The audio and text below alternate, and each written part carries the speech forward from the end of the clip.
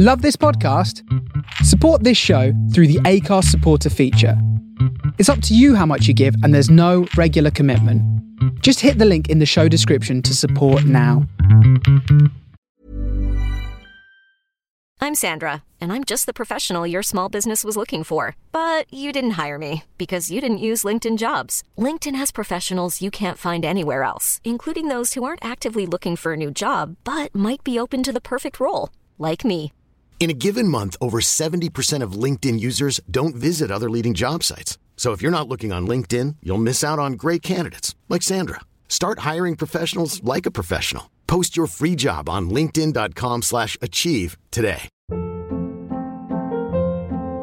Hold up. What was that? Boring. No flavor. That was as bad as those leftovers you ate all week. Keke Palmer here, and it's time to say hello to something fresh and guilt-free. Hello Fresh. Jazz up dinner with pecan-crusted chicken or garlic butter shrimp scampi. Now that's music to my mouth. Hello Fresh. Let's get this dinner party started. Discover all the delicious possibilities at hellofresh.com.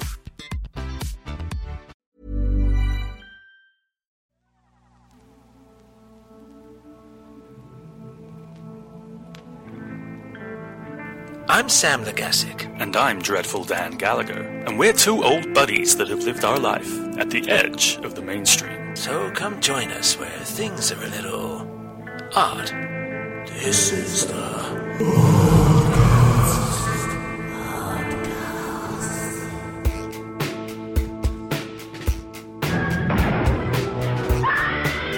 You've got to believe.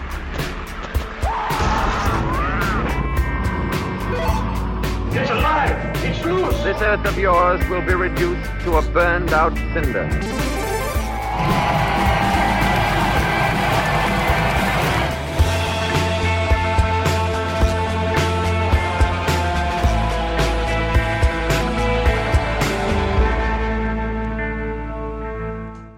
Hello, everyone. And can you imagine a world where you're simply doing your washing up and suddenly you're pulled down the plug hole by some kind of strange, largely formless organism?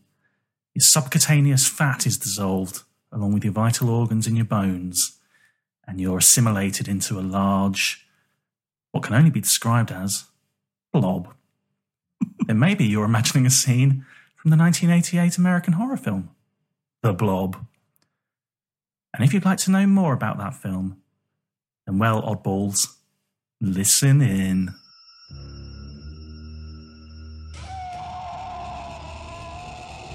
If it had a mind, you could reason with it. If it had a body, you could shoot it. If it had a heart, you could kill it.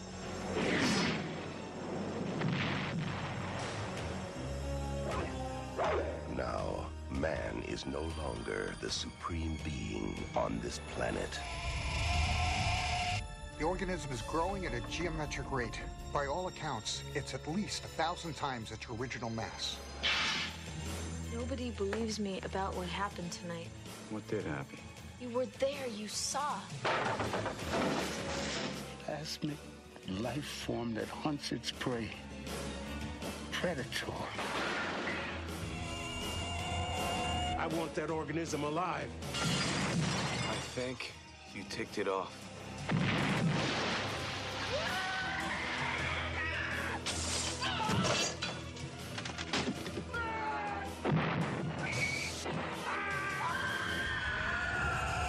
The Blob. Terror has no shape. Hi, everyone. Welcome to Oddcast with me, Dreadful Dan G, and Sam, as always. Hello, Sam. How are you doing? Hello. I'm good. Blobby, it's Mr. Blobby. Another British reference. God, I tell you what, with the amount of American and Indian followers we have, they must love these British cultural references that we constantly come out with. I think it's good that we get this out of the way, because the whole time I was watching this film, I just kept imagining Mr. Blobby popping up from around a corner. Blobby. Mr. Blobby was an incredibly popular character and cultural phenomenon, actually, for a while in the sort of early to mid-90s in the UK. He had a Christmas #1 and everything. He was like unavoidable. Well, our mutual friend Rich Keeble has done did a sketch with Mr. Blobby. Can you believe it? It's a dream come true. Yeah, the Mr. Blobby. But we're not talking about that. No, we're doing The Blob, which is a 1988 American science fiction horror film. It was co-written and directed by Chuck Russell, who also wrote and directed a Nightmare on Elm Street 3, Dream Warriors, the best of the Nightmare on Elm Street films, I think. So that was the year prior in 1987. He then went on to direct The Mask, Jim Carrey, The Scorpion King, amongst others.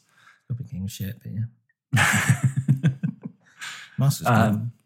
The Blob is obviously a remake of the 1958 film of the same name, a real kind of like drive-in sci-fi Americana classic.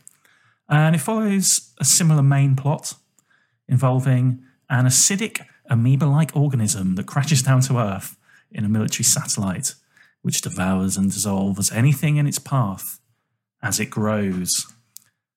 Sam, did you like the film? Did I like it? Bloody loved it. Had you seen it before? Or was this like your first time? No, so I'd seen the original Blob, but like 15 years ago or something. So not really, don't remember that much about it. But certain bits stick out in the mind, especially like the cinema scene and all this stuff and whatever. But no, I hadn't seen this version at all. So when you said, we're watching this, and I started watching it, I was like, okay, oh God, here we go. It's going to be absolute shit. And then I saw Frank Darabont's name come up, who I think wrote with the Chuck guy on Nightmare on Elm Street 3 as well. I think that's how they met. And I was like, oh, Frank Darabont, I like his stuff. Cool, okay. And then as I was watching it, I was like, oh, man, this is just so great. This is like the perfect kind of B movie. And I don't mean that in a sense of like, oh, it's so shit, it's good. Like, as in it's an actual, like, for me, it's in the same ballpark as like The Thing or whatever, where it's on the surface, it might look a bit, how to put it, like stupid almost, but it's actually got great characters, great story, shocking effects, and there are like story arc, there are narrative arcs, there are character arcs. It kept moving, pace was great, and I was watching it going, this is brilliant, this is so good, and it's nice, like and also like the main thing I enjoy about watching these films these days is they're like 90 minutes, so you're in and you're out properly. It feels very satisfying. So yeah, I came away from that being like, that was great. Really loved it. Great. Oh, I mean, I loved it as well. For all the same reasons that you've just listed off, really. And I kind of thought, why has it taken me until 2021 to see this film? It feels like it should be a huge cult classic.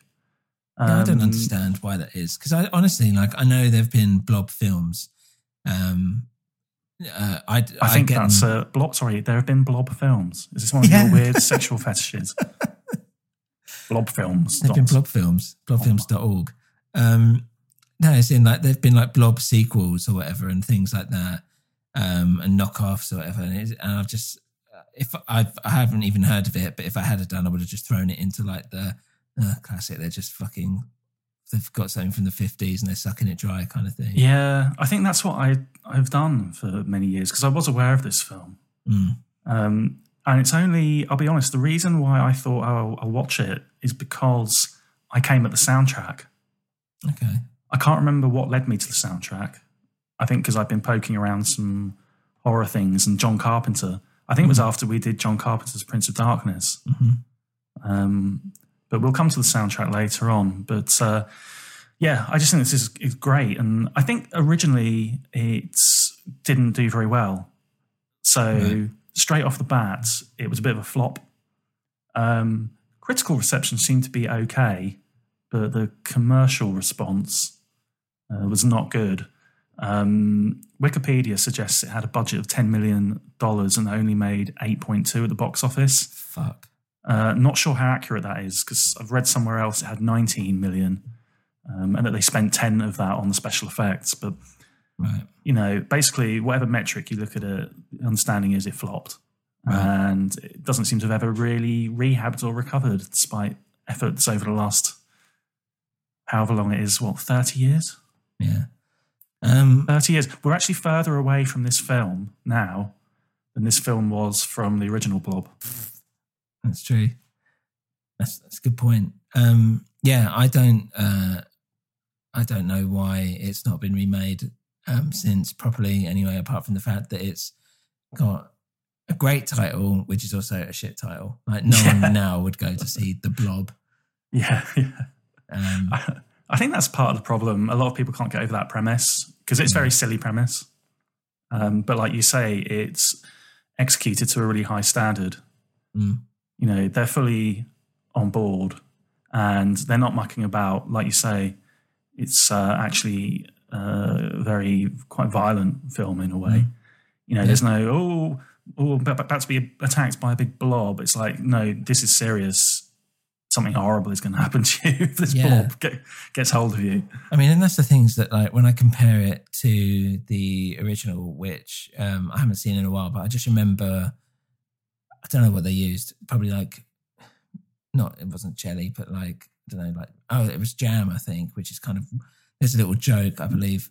Kevin Dillon, who's in it, by the way, knocks over a thing. He's like, oh, look, it's just jam. I killed the jam or whatever, which I think is a little nod to the fact that they must have used that in the original. I don't know. But when you see that kind of blob thing, you're just like, it's just this fucking like liquid, just like pouring out. Whereas with this, they've made it really like a muscle. I think I read somewhere that it's supposed to be like an inside out stomach.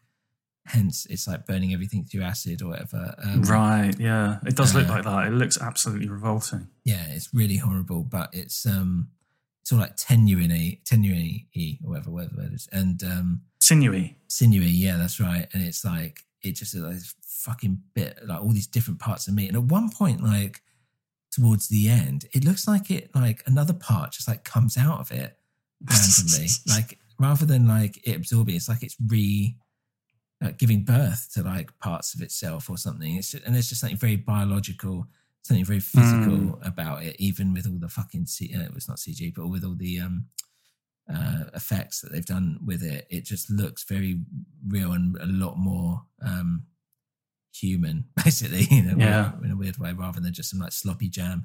And that's what I kind of think of when I think of the Blob, or have done before this point, which is just like, it's just like a liquid that just basically swallows you up. Like, boring. Like, it's the most basic, lazy, almost kind of enemy ever. I don't know. It's just something that's just like grows, and it's just like it's like whatever. Whereas this feels like a proper living thing that's got some agency or whatever. You mentioned it's been nigh on 15 years or so since you saw that first film, but do you remember having a good impression of that? Yeah, I remember thinking it was better than what I thought it would be, because it's Steve McQueen, right? Yeah. And I remember thinking he was good in it and took it very seriously. It seemed like for what was a bit cheesy in retrospect. And I just I like those kind of, retro sci-fi films anyway. And this one I quite enjoyed. It just felt a bit more like, it's like, here's a person in a mask or whatever, or like an alien, like not the man who fell to Earth, that's David Bowie, The Day the Earth Stood Still, where it's like, I'm an alien and here's my buddy who stands by my ship or whatever. It's like with this, it's like this gloopy fucking horrible thing that is just fucking weird. I think there's a weirdness to it. Instead of being something humanoid, and then it always looks a bit hokey. Yes, exactly. And I think I enjoyed that aspect of it, because it's almost like, it's so weird and silly, it makes no sense. And that's almost weirdly even scarier. Yeah. More alien. Yeah. I really love the original myself. And of course, when you read up on this, the debate that people get into is the remake better? No, it's not as good as the original. Blah, blah, blah. They're both really good films. I think they both have different tones. They're both obviously different eras. This one being the 80s, you know, compared to the 50s, I think there's a little bit more of a cynical tone. There's a mistrust of authority. Yeah. Obviously coming through. We'll talk about that when we get to the characters. But I just think, yeah, very different films, and why get bogged down in comparing them? But one of the things I always take away from that first film is, and I always think about it to this day, they freeze the blob. That's how they kill it. Yeah. They freeze it and then they dump it in Antarctica. So it will never thaw out. Right. Okay. Yeah. It will never thaw. Because if it thaws, it will go back on a killing spree. That was how the thing came about. Yeah, exactly. That's it. You're like, but hang on, what if an Arctic mission goes out there? But I also think every year I see more and more about the ice caps melting. Yeah. I don't think, oh my God, you know, environmental disaster. Literally the first thing that pops into my head is, what about the fucking blob? It's still out there, frozen. Getting warmer by the day. Yeah. By the second. Yeah, I think the remake is more up my street. I like the fact it kind of is in the middle of being a bit hokey and yet not taking itself seriously, but yet taking its characters and the horror aspect of it very seriously. Yeah. Man, there's just so many bits of it that I liked. So one of the things I really like about the original is the setting of that American town. And I think what they've done here is really good in sort of retaining that. It does feel like kind of quite cute in a way, like small town vibe. And it really reminded me, I don't know what you think of this, of Twin Peaks. Yeah. You've got like the nice coffee shop. You've got some really like stereotypical American kind of characters. You know, there's the bad boy, there's the prom queen, there's the sheriff. But they all seem a little bit kind of like skewed and quirky and like slightly offbeat. And that kind of carries on throughout the film. And that's part of what makes it kind of fun, I think. Yes, that's Frank Darabont kind of all over it, which is cool. Yeah, it is very kind of, well, it's even got one of the same actors. What's his name from Eraserhead? Yeah. Oh, damn it. I've forgotten his name. Yeah, it's really annoying. Jack Nance. Yeah, that's right. Yeah. But I just like just the way, so bear in mind I was going into this like fresh pretty much. And you've got it starts off with those quiet shots of this little town and it's like dead. There's like no one on the streets at all. And at first I'm thinking, is this like the aftermath of the blob or whatever? And we're going to get some kind of weird flashback or something. And then you've got like the angels around and it's like, you know, you're looking up at the angels and it's now, you know, are they like protectors of this, of what's going to happen or, you know, I don't know what's going to happen. And it's quite long as well. There's quite a lot of these shots and I thought, yeah, they're quite cool. And then later on, they actually do speak about like, oh, the town is a snow town and business is dried up or whatever. And I did think about that intro sequence of like, okay. And then it goes to like a graveyard, which is, you know, and you're thinking, okay, death and all this, like they're kind of foreshadowing what's going to happen. And then it has this really cool shot where it just pans across and you realise it's because everyone's at the fucking football game.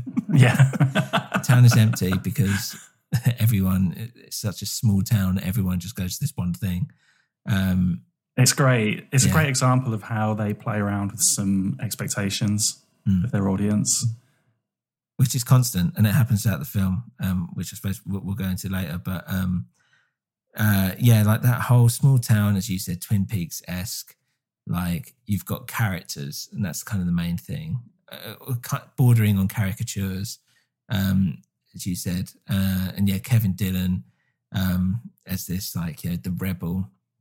And you've got this cool sequence where he's like, he's about to do this motorcycle jump over this bridge, which he does later, which kind of is part of his arc, right? He has the confidence, whatever, to go over this bit. But on this bit, he's like drinking a beer, and then you're cutting to the football game with the cheerleaders, and then he's cutting in between it as he's kind of revving up to go over the bridge.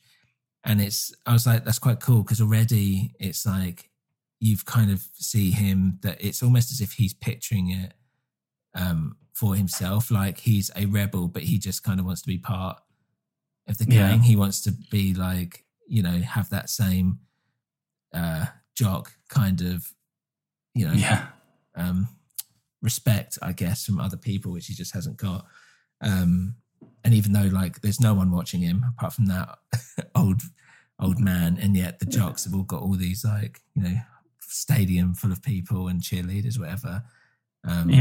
Watching them, there's kind of just having, you know, I wasn't sure if it was trying to like, if it's him trying to almost, you know, wish that was happening, or whether it's just literally just showing the difference between these two lifestyles of these people within the town, or whatever, then how rebellious he is by having it happen at the same time. I don't know, but yeah, it's an interesting like intro for that character because he is shown to be like the bad boy outsider, but at the same time he is embarrassed. Yeah, falls flat on his arse and just has that tramp like giving him a slow clap. Yeah. And that's kind of like the way he's all kind of like fine about it as well. He's not a dick, basically, which is the main thing. Like whenever he acts like a dick throughout this whole thing, it's usually he's got this thing of where it's like you feel like it's cool. Kevin Dillon could do this; he's done it before, but you feel like it's not him. Basically, like that's not the real him. That he's actually like a nicer guy than that. Which is why, as the events unfold, it's him coming to like terms with like being himself, basically, rather than living up to the caricature of this bad boy. He's actually not like that at all. He's a good, decent guy that's just been given like a rough life or whatever. I felt the same. I thought like he did a great job of bringing that character to life and making him really relatable. And I warmed up to him quite quickly from starting off going, oh my God, this guy's such a dick. Yeah. And that was helped in no small part by his terrible haircut. Extensions, I think they were as well. Yeah, but it's meant to be like an 80s bad boy haircut, and it looks like something from the 70s. Shopping mall mum. I think it looks like a member of like Emerson, Lake and Palmer or something. Right. It's just really bad. It's like all fluffy and it's terrible. Apparently, a bit of trivia here, Sam. Apparently, that role was offered to Chad McQueen, who's Steve McQueen's son. Yeah. Who I know has been in The Blob 2. Has he? No, I don't know. Right, okay. I was going to say I didn't know he existed. So no, likewise. But apparently he turned it down on principle because he doesn't want to do projects that are too much like his father. So admirable, but at the same time, career seems to have stalled. No, fuck him. He's got enough money anyway. Kevin Dillon was a better bet. He does that kind of thing quite well. He's quite a Twin Peaks looking kind of guy. I mean, he looks exactly like Bobby like James from Thingy. Oh, well, I thought he looked like Bobby more than James. He's got that James vibe though, like going off on the motorcycle, looking all moody. Yeah, but he's like James was like, I'm getting into Twin Peaks here, but like James was like quiet, like he was the quiet, like sensitive thing. Yeah. Whereas Bobby was more like loud and like trying to be like the bad boy, but actually was kind of in love and all right at the heart of it, I think, if I remember rightly. Yeah. That's my cut, and also the hair. So that's Brian Flagg. Like you say, it kind of starts off as that bad boy. But when we kick off the movie, we're kind of introduced to this couple, burgeoning couple. You've got Paul and Meg. So Paul's more like your kind of straight-laced, football-playing kind of, not a jock, not an arsehole, just like a nice heartthrob. Yeah. And Meg's like the homecoming queen type character. Yeah, the cheerleader, head cheerleader, whatever, like American Girl Next Door, whatever. Yeah, so it's nice that all three of these are sort of set up initially as quite stock characters, but then you kind of get to know them. But I really like the thing, Paul and Meg are about to go on their first date. And you get a really good scene, I think, in The Chemist. Yeah. Remember that? Yeah. So I think Paul's like nervous about buying condoms, so he sends his friend in to do it. And his friend's, I can't remember what he's like. He gets embarrassed because the Reverend comes in as well. Yeah. Sees him buying them. Yeah. He's like, oh, they're not for me. Yeah, they're for that guy. He's taking some girl out and... yeah, he's an animal or something. He's going, come on, I don't want to leave this girl waiting. And he's just talking about generally, not like from a sexual perspective. And they've just got this great shot where it's like he's saying that and the foreground's blurred and then it pulls focus and it's the other guy and he just turns around to camera as if to look at the pharmacist. He's like, gives this look like, see? Yeah. It's like, oh, that's fucking great. That's so good. But then when Paul goes to pick up Meg and she's like, come in and meet my father. It's the chemist. Yeah. It's a great, funny little moment, that. As soon as that paper was up, I was like, oh, brilliant. Here we go. It just goes, ribbed. Yeah, that guy's been in a ton of stuff. I was trying to, I should have looked it up, but like I recognize him from, I feel like he's one of those faces that's been in like every film. Like, I recognise them. And there's a few of those actually. There's a few faces which are really super recognisable. There's one guy who I was like, where the fuck is that face from? And I realised he's a Tim and Eric guy. And really? There's a Tim and Eric, the guys listening won't be able to see it, but there's a Tim and Eric thing. I think he's like reading like a news thing, but he's been in a few things and he's like really hunched and he looks really fucking old. And he's like, ugh, and he's all like scumped to one side, like he's got what they call it when your spine's all fucked up. Okay. And I remember like when I see those Tim and Eric things, I'm like, oh God, that's a really, I know they like to use these people and whatever, and there's a whole thing about that. But yeah, and then when this guy, there's one of the doctor guys in the white hazmat suits that comes up later, I'm like, it's him. Like that's who that guy is. It's a really weird thing. But yeah, there's a few people who I'm like, I recognise these guys. I must well what I didn't realise is Frank Darabont tends to use the same people. So the sheriff is a guy who goes on to star in The Mist. He then goes on to be in The Walking Dead, which Frank Darabont did to begin with, and then there's a whole legal battle with The Walking Dead of Frank Darabont and all this stuff. But yeah, it's all comes together. It's all part of it. Yeah, sorry. It's cool seeing that. Yeah, it's cool seeing those faces like popping up. Mm. Yeah, definitely. It does feel like like you said, like there's an ensemble feel. I think helped in no small part by the fact that we quite quickly start sort of like cycling through these characters as they get killed off. So Paul, who's been introduced to kind of set up to be probably like the hero, the main protagonist. Yeah, likable as well. Because at first I was like, oh, here we go. We're going to side with the rebel. The rebel's going to come through and like, either hinder the whole thing and be a dick, or he's going to like at the last moment like save everyone or something. Yeah. And then when you get the jock guy and he starts getting involved with stuff, then you're like, oh, Mr. Nice, Mr. Do-Gooder. Yeah, he's going to see us through. But I wondered if it's going to be a case of like, oh, is he actually like, and he's going to be out for himself or something like that. He's going to give up his date and run off. But no, like he acts like a decent guy throughout the whole thing until we never find out if he was going to fulfill that character arc, Sam, because he falls foul of the Blob in possibly the most hideous scene of the film. Yeah. And it's great to get this shock in, I think, straight off the bat, because I was like, holy moly, this film is actually going to be brutal. Yeah. Yeah, it's because up to that point, the Blob's been like small. It's been like just a bit bigger than a fist or whatever. And it basically ate a homeless person. And then, and that's when the next victim, is it Paul? Yeah. And it kind of just, you see it like above him in this pretty cool shot, and it just kind of falls on him, which is like, oh, whatever.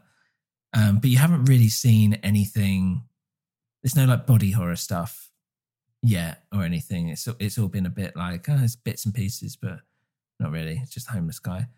And then, it just cuts to this fucking scene where and I'm guessing how they did it is this was actually him in some whatever, but he's stretching out, and you'll see it because I think it's the most famous shot of the film if you like Google it.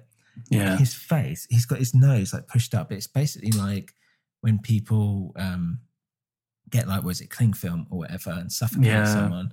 It's like that, but it's all like in his mouth, and it's just pulling him right back. And he's got his hand out, and it's all like pink slimy stuff. And then she's like, ugh.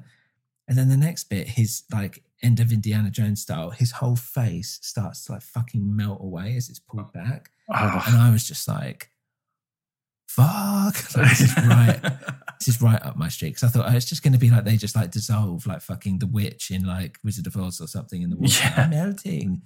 But with this, it was like, this is fucking horrific. And it's relentless as well. Like every time there's a blob death, it's always fucking disgusting. Yeah. But this is a big first one, and it really set me up to like pay attention, because I was like, for one thing, the hero's dead. Like you've just killed off the main hero. Like we've been stuck with this guy since the very beginning. He was the first character we saw. Like he made some like cracky jokes about like, will you go to the prom with me or whatever, and all this stuff at the beginning. Nice guy. We've had this little bit of to and fro, these nice little like high school comedy moments or whatever. Yeah. And as soon as the action started to go, and he's fucking killed off, he's fucking dead in a really, really horrible way. But yeah, I thought it looked fucking great. It might be the best bit in the movie just for that reason, the fact that it's a shock that he's dead, and also just the way it's done. It's immediately pulling the rug from under you, going like, you want a horror film? Here you fucking go. Yeah. So at that point, then we're kind of like, okay, we've got Meg and basically Brian, the bad guy. Mm. And they start to form a sort of uneasy alliance.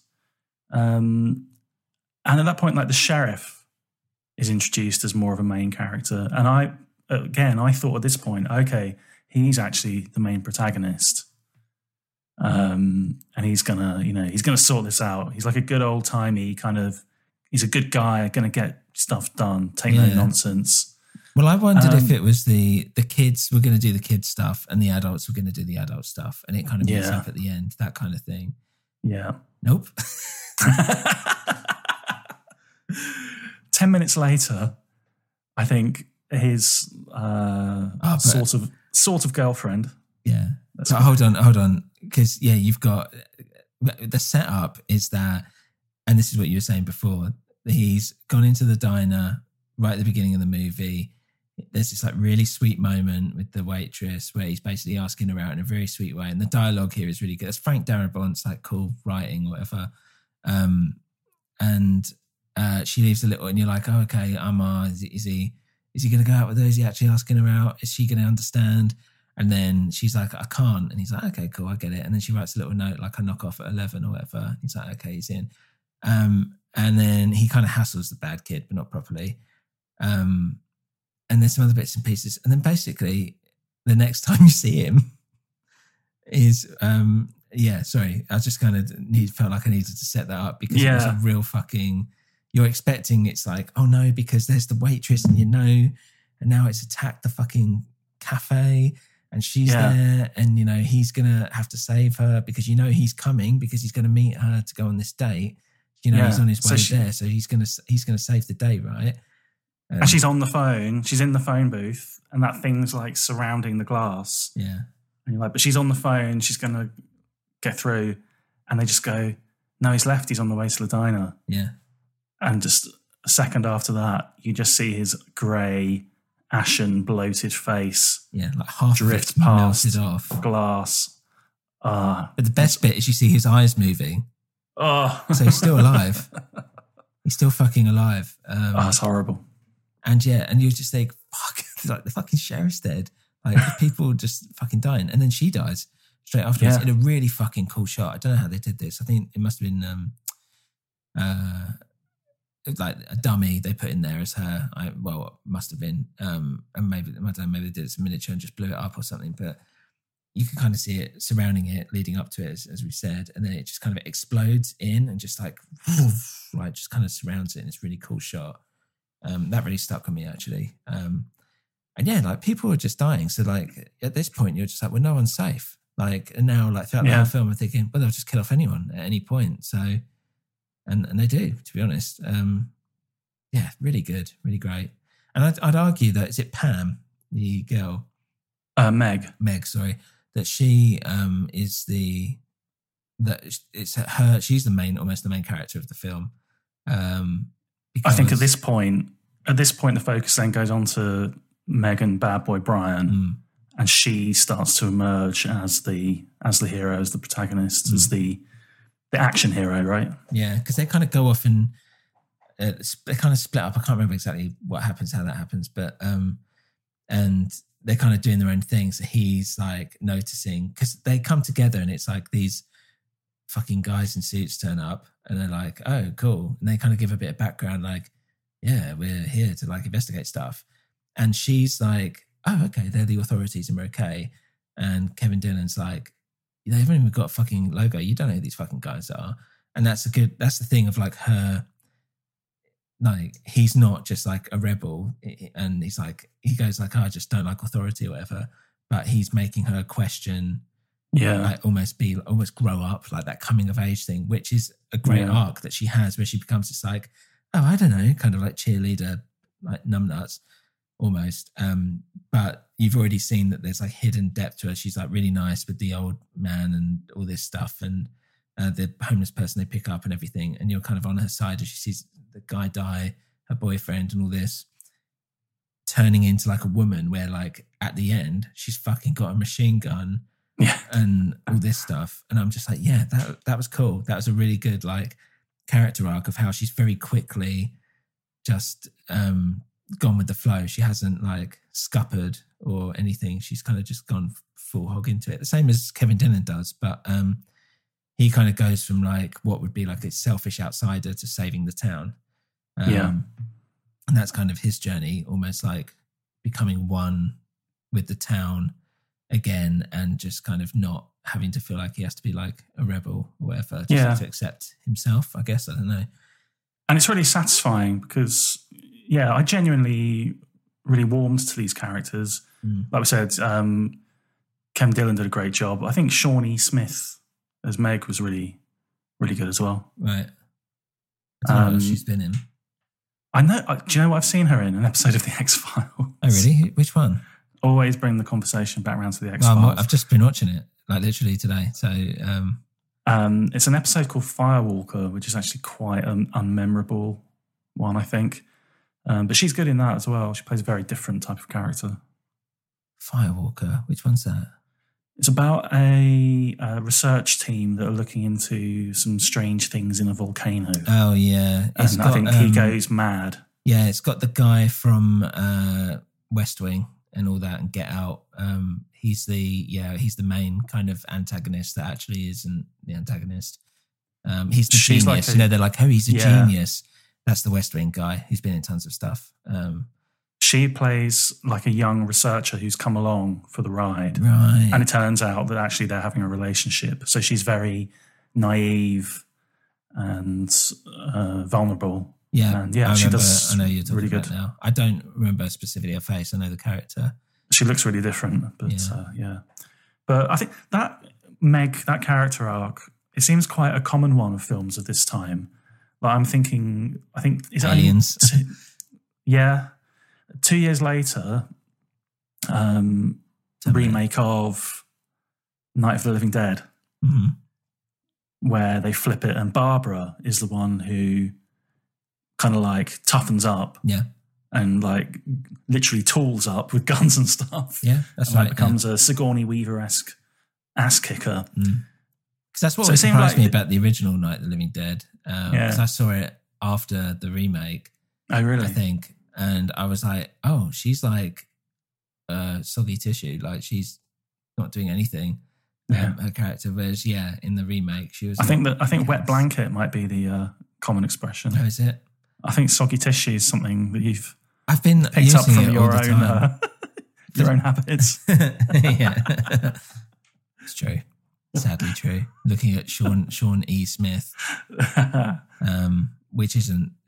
who's not someone in the Blob. It's just a guy called Sean. Yeah, no, I say like wet tissue or something, just like the fact that it just breaks apart very easily. Maybe wet blanket is the expression. I've turned it into tissues. I've made it even more disgusting. Sorry, but yes. She's a cool character. I think it's just interesting. There's a lot of these tough kind of female characters in films of this time. And also, just I should have mentioned this earlier, there was this basically pattern, I think, of remaking these old 50s and 60s sci-fi films. So, Hiring for your small business? If you're not looking for professionals on LinkedIn, you're looking in the wrong place. That's like looking for your car keys in a fish tank. LinkedIn helps you hire professionals you can't find anywhere else, even those who aren't actively searching for a new job but might be open to the perfect role. In a given month, over 70% of LinkedIn users don't even visit other leading job sites. So start looking in the right place. With LinkedIn, you can hire professionals like a professional. Post your free job on linkedin.com/achieve today. Ever catch yourself eating the same flavorless dinner 3 days in a row? Dreaming of something better? Well, HelloFresh is your guilt-free dream come true, baby. It's me, Keke Palmer. Let's wake up those taste buds with hot, juicy pecan-crusted chicken or garlic butter shrimp scampi. Hello Fresh. Stop dreaming of all the delicious possibilities and dig in at HelloFresh.com. Let's get this dinner party started. Since 2013, Bombas has donated over 100 million socks, underwear, and T-shirts to those facing homelessness. If we counted those on air, this ad would last over 1,157 days. But if we counted the time it takes to make a donation possible, it would take just a few clicks. Because every time you make a purchase, Bombas donates an item to someone who needs it. Go to bombas.com/ACAST and use code ACAST for 20% off your first purchase. That's bombas.com/ACAST, code ACAST. I think like 1978, you had the remake of Invasion of the Body Snatchers that seemed to have kicked it off. Obviously, John Carpenter's Thing. Yeah. The Fly. Yeah. So then you get The Blob. And like we said, 1990, you've got Night of the Living Dead. So I guess, the reason they were making these is they were probably box office successes. So this must have been a real disappointment. Yeah. Yeah, that's the thing. I don't mind it when, they kind of take, I suppose it's for us, how like people started doing stuff more. But like the CG is really good. We can do like Avengers. We could do comic book heroes better now than we could have done in the 80s or whatever. It's that kind of thing. Take something and punch it up a bit where you can. But at least with this one and with the Thing, and The Fly, to be honest, is that at least like the stories are still great and they still work and they're engaging and they're not just like, it's like we've got better effects but we're not necessarily reliant on them. And to be honest, The Blob is like a bit hit and miss. Like there was the physical stuff was really good. There was some of the green screen bits which I was just like, oh, that's awful. I remember this one bit which always made me laugh, always, like I only saw it once, but like which made me laugh, which was the where it slaps down on like someone and then it lifts back up like Roger Rabbit style, with like the person like flattened and just stuck on it like a bit of paper, like they've just gone 2D. That was really weird. There was one bit as well which I thought was quite funny, which is like there's that guy there's a load of little weird funny bits, like with the black doctor guy when he falls down the manhole or whatever, and then they just like all his like colleagues just like shoot him or something as he's like down there. I can't remember. And then there's one guy who has his grenades and he pulls all his grenades off and the blob just goes on top of him. And you're like, okay, here we go. It's going to like explode it or whatever. And then Kevin Dillon's running along.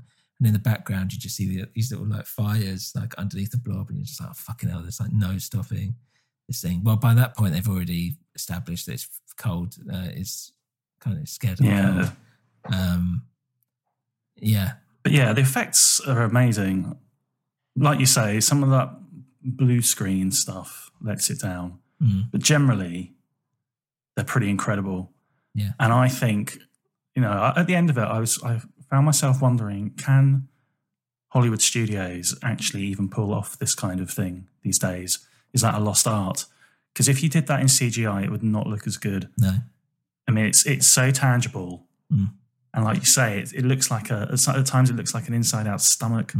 It looks so organic, basically. It looked like The Thing. Like it looked like I think it's a different person who did it, but it's very much of that ilk of like of an art of someone it's not a computer guy, but it's like someone who's physically sat there and spent a lot of time making this work and experimenting and doing it again and making sure that, you know, it's ready for the take and all this stuff. And it's just great. And some of the stuff, like there's loads of little bits which I think, you know, you would probably forget unless someone showed you. But like, you know, in that bit where she's like trying to pull his arm and his arm just like comes off. Or like there's one bit where she picks up a woman in the cinema or something and she just takes her off the floor and the entire like half of her is just melted. Yeah. And there's things like that where it's just like, fucking hell, like it's physically horrific and just, it doesn't pull any punches with it trying to, it is there to like shock and make you feel disgusted and be like, fuck, this is like melting flesh that's kind of going on here. Yeah. Don't watch this while you're eating Angel Delight. Yeah. There's one other character that interested me that I wanted to see what you thought about. The priest? Yeah, Reverend Mika. He's great. He's such a weird looking guy. I swear when he came on screen, I was like, oh, I must have seen him in something else. He's got such a great face. There's no way he could have just been used in Justice Film or whatever. Yeah, he was quite interesting because he plays like the classic like alcoholic priest who's, you know, all like do-goody, but not really. And he's just like so creepy looking. It really adds to it. And yeah, that kind of, so at the end, basically, so what happens is they're able to freeze the blob and it shatters into a million bits and they kind of scoop it all up. And it's like this kind of Christmas style thing where it's like there's all snow falling, which is actually whatever it is, liquid nitrogen or something in the sky, which would surely burn you through being so cold.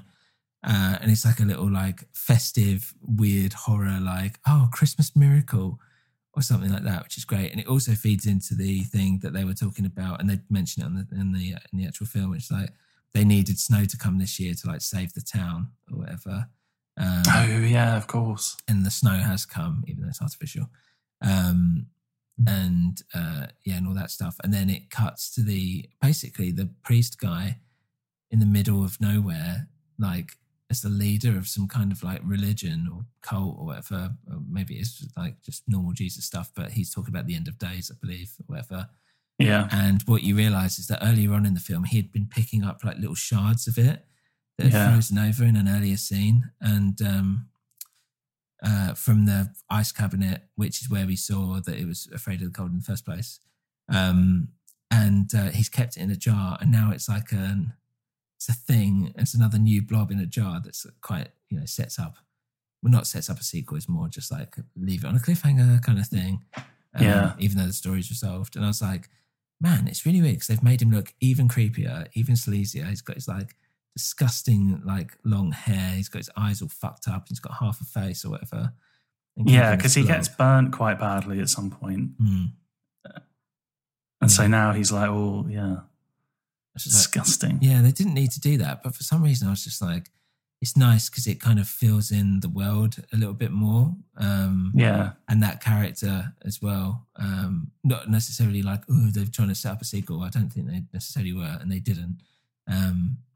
More just like, I felt it was to do more with that character that you feel like he was fucking weird to begin with, and he's ended up weird, and it's an actual threat that he's like some fucking weirdo that's out there with this thing.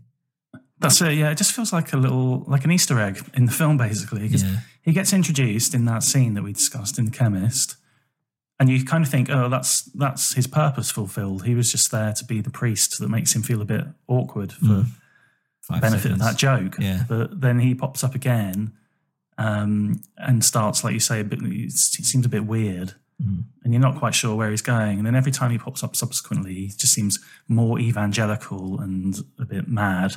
Yeah. And then, it's just a nice little sort of like epilogue at the end of the film. That idea that, maybe he's going to facilitate the end of the world. Yeah. With his little shard of blob. Yeah, his little tiny blob guy. Day of the Tentacle. Yeah, literally. It is. I guess as well, it's like part of. I liked the whole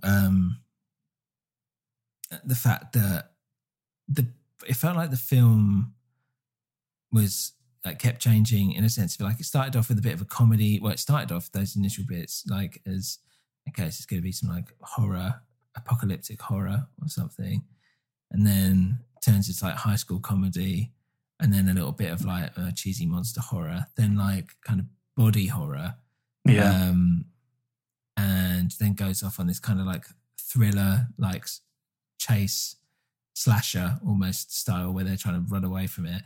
And even the little kid, I forgot about that. The little kid in the sewer, you're like, she goes back to save, and like thinking, and I remember like when she was going back thinking, well, usually they're pretty dead by this point, but I understand she's going to try.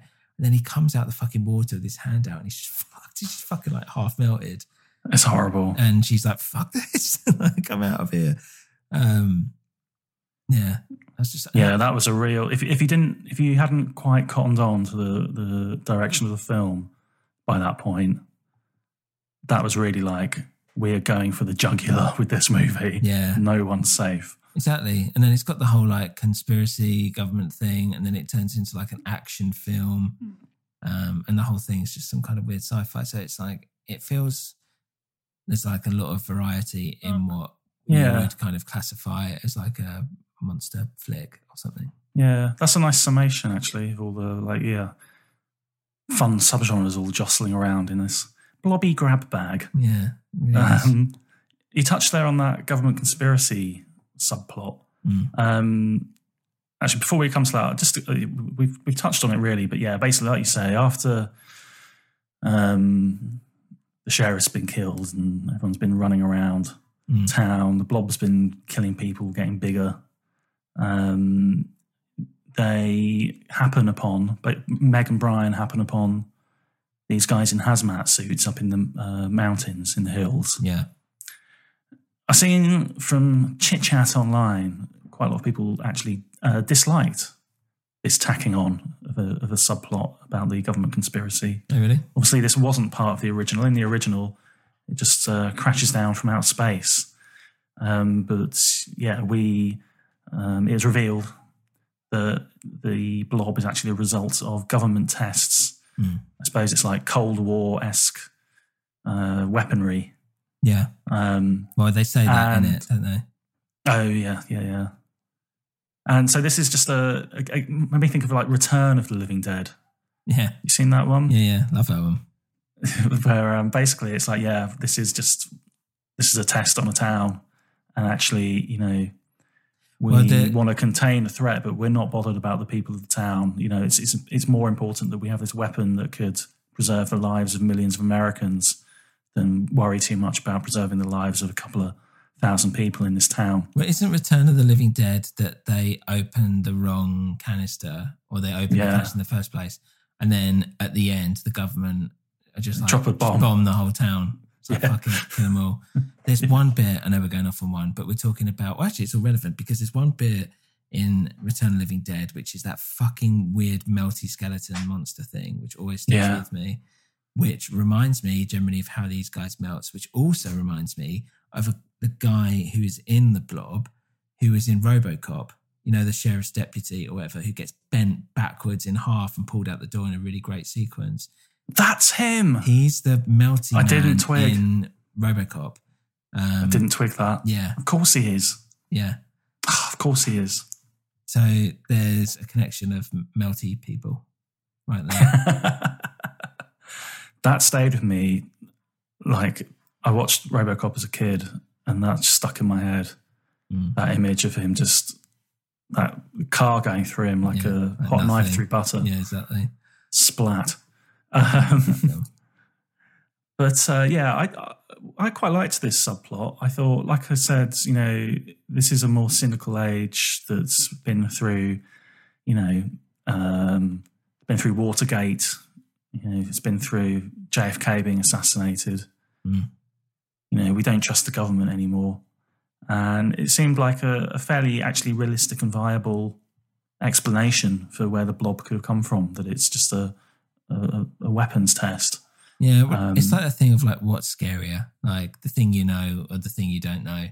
And I guess in that respect, it's usually the thing you don't know, but it's in the sense of like, when it's like there's a horror element and it's like, oh, it's supernatural, or is it just some really fucked up individual?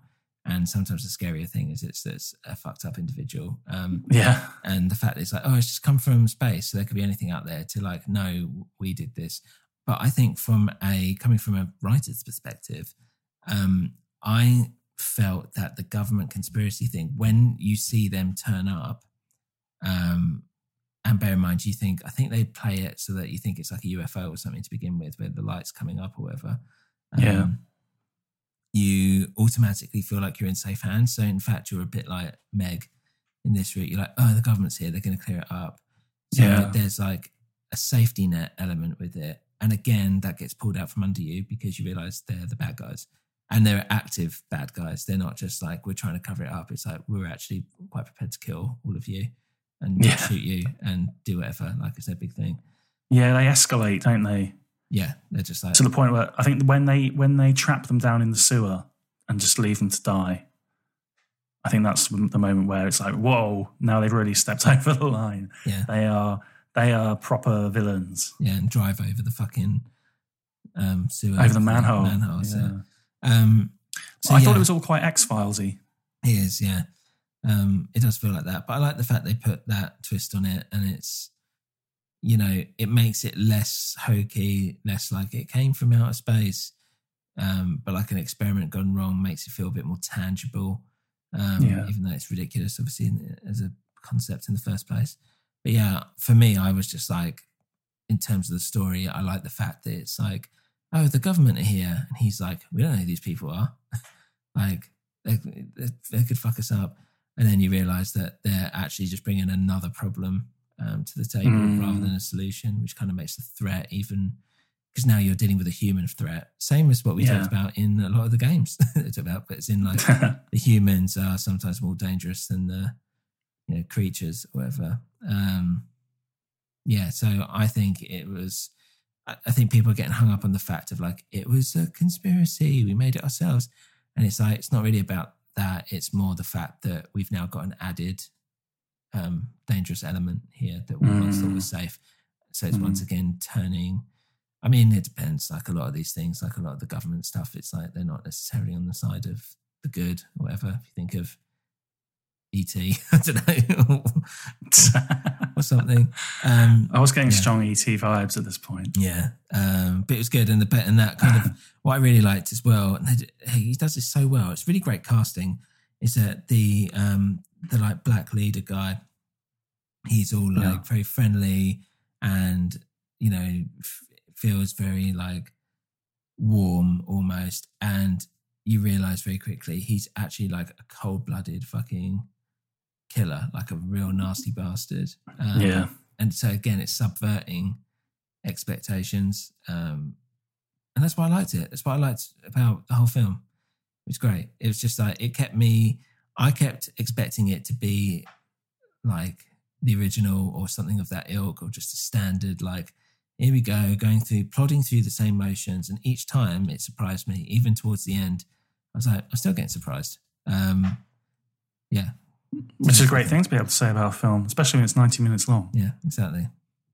Any other final thoughts on the movie? I guess, like, for me, I wonder, like, what is the Blob? And not in a sense of, like, what is it? But, like, trying to think of it with, like, a film theory hat on. And I wondered if it was, like, I don't know, I had some thoughts, but, like, America, like, being this, like, all-consuming blob, basically. And I thought the fact that these little towns, especially one that's reliant on like snow and all this, are just getting fucked over by general consumerism and like mass population. You know what I mean? I can't think of another word than consumerism.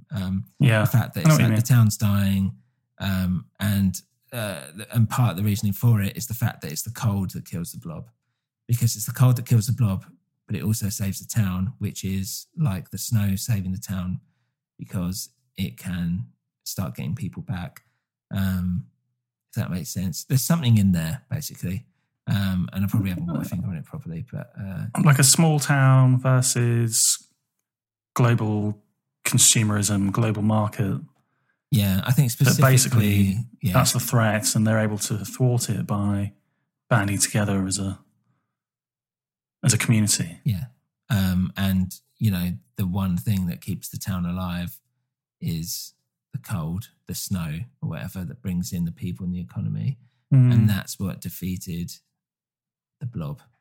But yeah, that was my only thought about it. There's probably some other theories out there, but that was just kind of when I was watching it. I was interesting. Like, okay, and that's why it kind of starts. I was like, that might be part of the reason. I think I said earlier about why it starts with like the empty streets and all this stuff. Like this is the result of like 80s excess or whatever. Because it feels like shots that you see in like old news documentaries about those kind of like, places like Detroit, working towns where the industry has died. Yeah.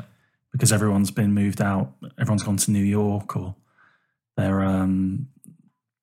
trade has failed. Yeah. Because people are buying stuff from China. That kind of thing. Yeah.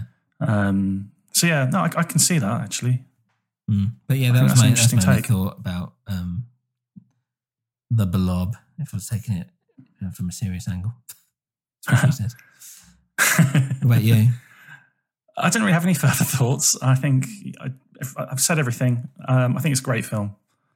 And I think, like you said at the top of the episode, if you just want to see basically a B movie, you know, an unabashed B movie that's done very well, you want to get a bucket of popcorn and just have a good time, switch off. This is like really high grade, I think, drive-in kind of stuff. Really good fun. And yeah, I just don't know why it's not more widely known. Yeah, well, let's get it there. People should go out and watch it. Did you ever see The Mist? Frank Darabont's The Mist. I've seen The Mist. I presume it's that version. Was it made like in the mid-2000s? Yeah, Thomas Jane. Yeah, I've got that actually on DVD. Yeah, so I really enjoyed that when that came out. I liked it as well. And I recently, I was thinking, I want to see the black and white version. Let's do it. Yeah, because it's supposed to be, basically a lot of the CG is a bit shit and cheap. Yeah. It kind of gets covered by black and white. I want to say that's how he initially wanted it to be, like Frank Darabont.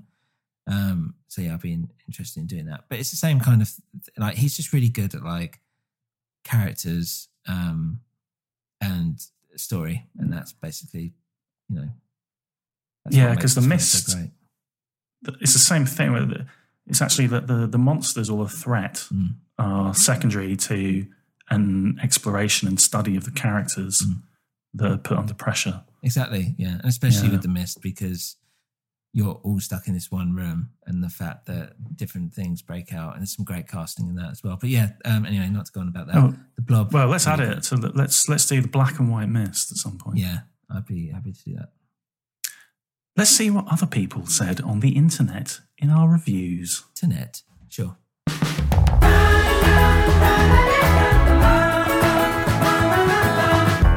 I hate it.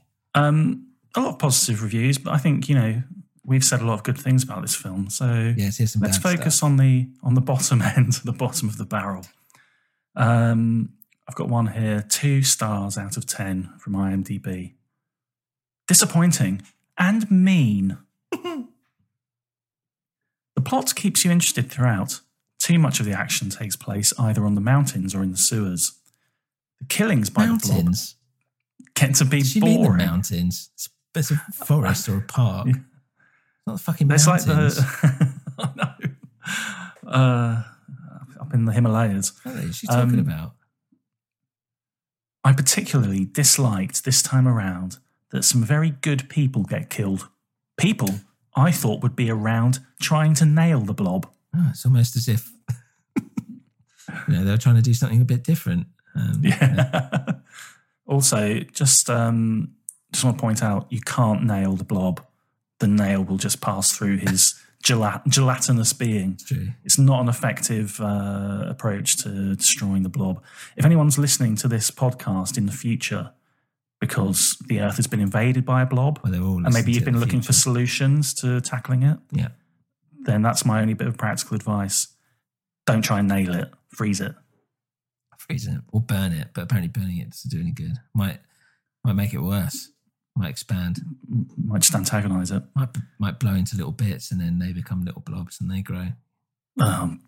No, awful. You want to contract it. That's right. You want to freeze it. You want to get the particles closer together, not further apart. That's the science. Less kinetic energy.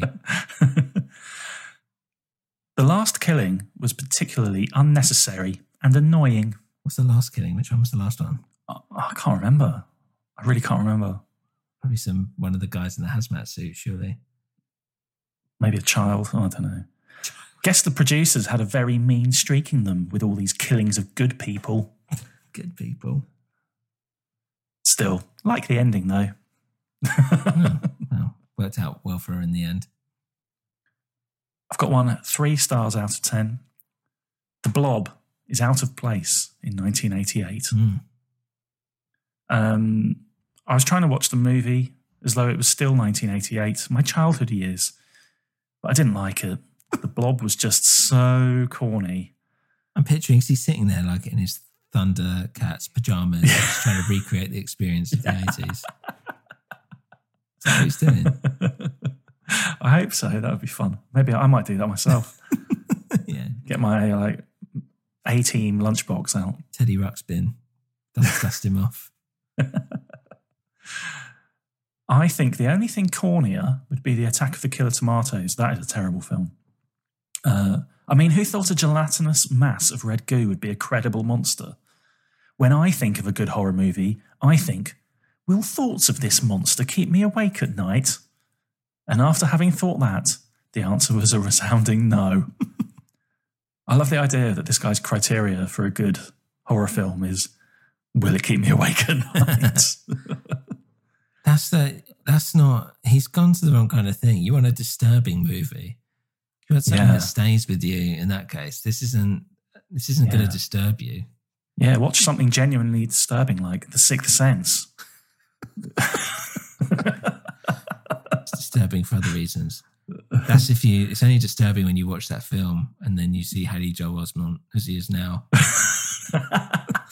That'll disturb you. He's in the new X-Files. Did we talk about that? Is he? Yeah, he's in one of the episodes. He's when Skinner goes back to check on his Vietnam mate, who's also played by Haley Joel Osment, and he plays him and the guy's son. I remember now. Yeah. And he's just so God, thick. A real chunky guy now. Weird. Terrible actor, but yeah. Did when I was a kid. The Blob wouldn't even make a cameo appearance in my mildly unpleasant dreams. I'm just not frightened by the idea of my cherry jello eating me or dissolving me. Apparently, this was a remake of a 1958 film with the same title. Apparently. It could be false. Yeah, could have just checked. You're on IMDb. Yeah. You could just quickly check. Maybe, this is great, this theory. Maybe in 1958, there was a story going around of a kid whose chewed up bubblegum came alive and ate him. So the movie had some type of credibility. Credibility? That's what he's looking for. He's coming to the Blob going, I need some credible stuff here. So yeah, in 1988, after having seen Halloween, Exorcist, Poltergeist, the Blob just doesn't belong. Yeah. Weird. He's been desensitized. My favourite review here, 4 stars out of 10. What the hell is with Kevin Dillon's hair? Really, what is with that hair? I think this movie must have been made during that brief period where white people tried to have afros. His head looks like a mop. It looks so weird. His hair could be the Blob. Other than that, this movie had some really awesome death scenes, mostly of people getting broken in two by the Blob. It's An excellent horror movie. Once, but yeah. Yeah, generally they don't get broken in two. They just sort of like dissolved and assimilated, right? That's what mostly happens, yes. An excellent horror movie for late night watching. I just can't get over that dude's hair.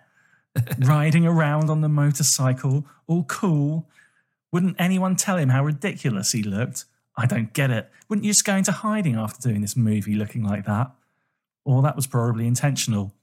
Just makes the movie more entertaining, I guess. I mean, he's got fucking the Tears for Fears haircut, really. I wish I could respond to that. I wish you can't reply to people's reviews on IMDb. But I actually feel like this person would be a lot of fun to watch a film with. I mean, it wasn't that distracting, I didn't find. I just saw it and was like, oh, that's bold. And then I just kind of got used to it. I couldn't get over it either because I was like, that isn't an 80s bad boy mullet. You know, that's not... Think about like Kiefer Sutherland in Lost Boys. Yeah. That is a bad boy 80s mullet. Yeah. This looked like... Yeah, fair enough. I'm the keyboard player in a like North London mid-70s prog band. Yeah, exactly. Yeah, okay. I can see that. I can see that. Anyhow, those are the reviews. Now I would like us to be ushered into Nerd's Corner. Oh, okay. Let's go.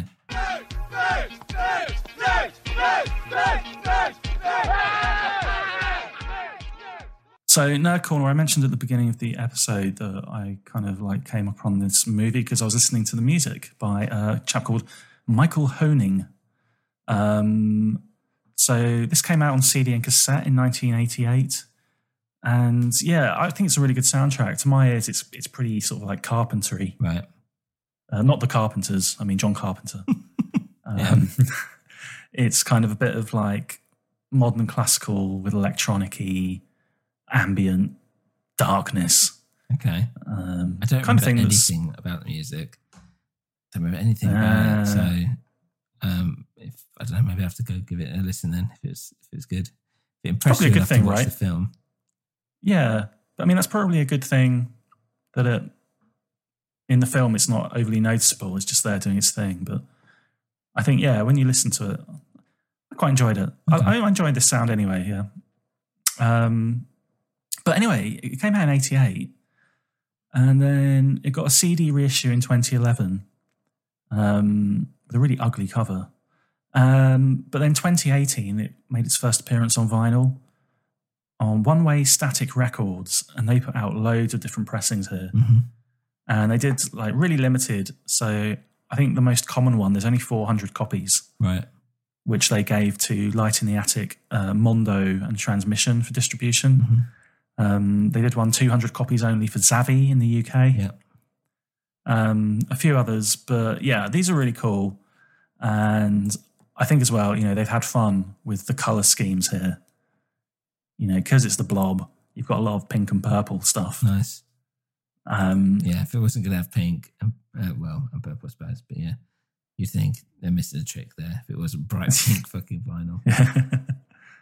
There's a cool one here, purple translucent with pink opaque splatter. Okay. Looks horrible.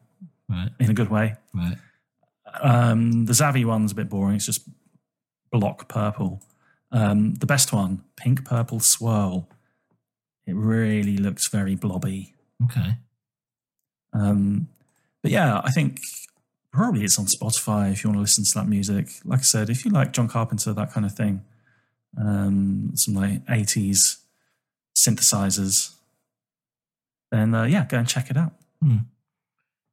Yeah, I literally don't remember anything about it, but yeah, if it sounds a bit John Carpenter-ish, then great. All for that. There's another music connection. So I know you said, you're aware of some other Blob sequels. I think there's only one. 1972, Beware the Blob.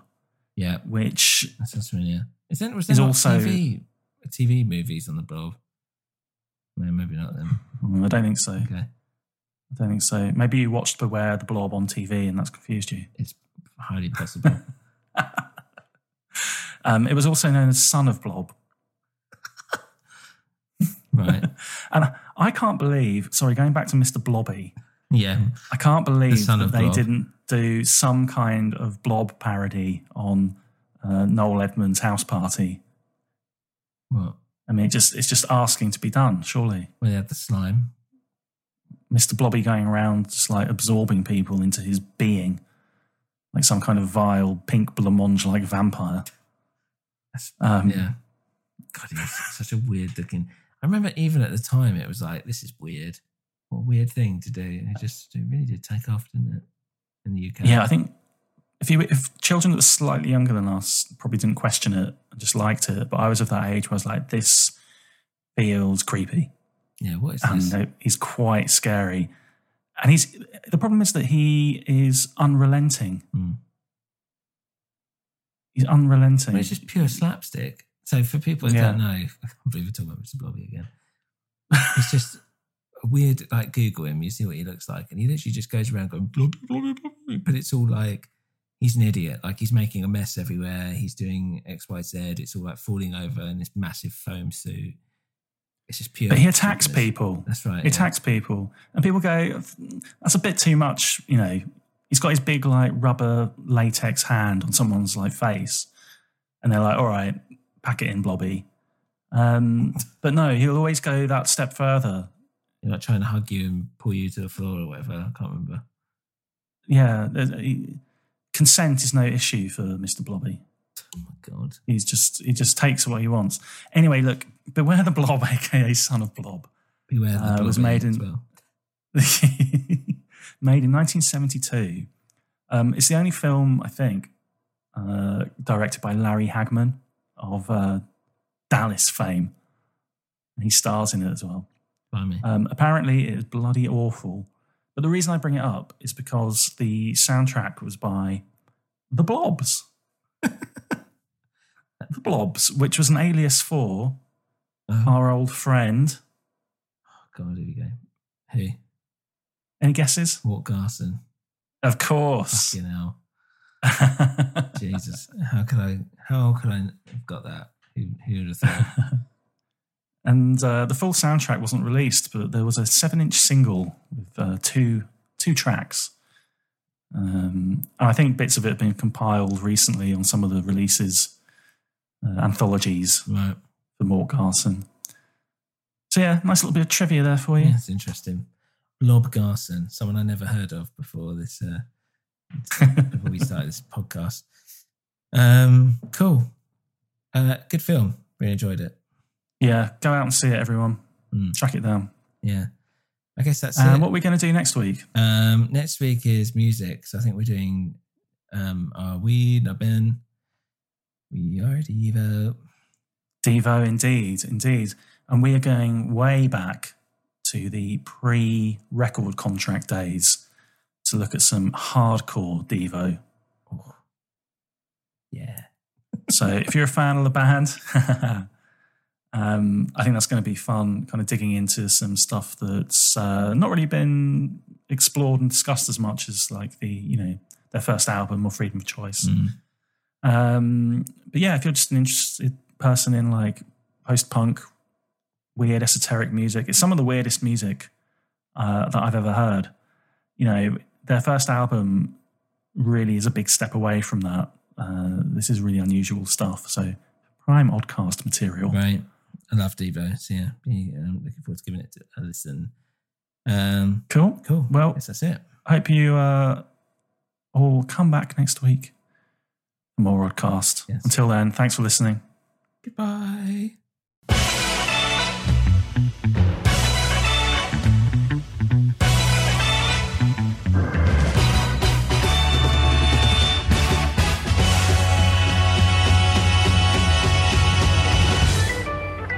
Hey guys, thank you for listening to Oddcast Movies, Music and Gaming.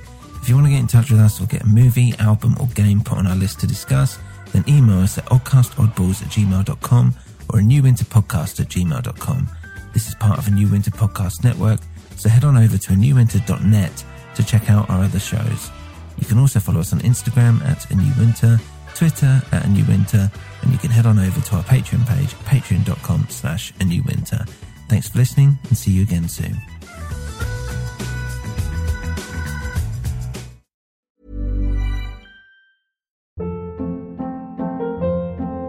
Hold up. What was that? Boring. No flavor. That was as bad as those leftovers you ate all week. Keke Palmer here, and it's time to say hello to something fresh and guilt-free. Hello Fresh. Jazz up dinner with pecan-crusted chicken or garlic butter shrimp scampi. Now that's music to my mouth. Hello Fresh. Let's get this dinner party started. Discover all the delicious possibilities at HelloFresh.com.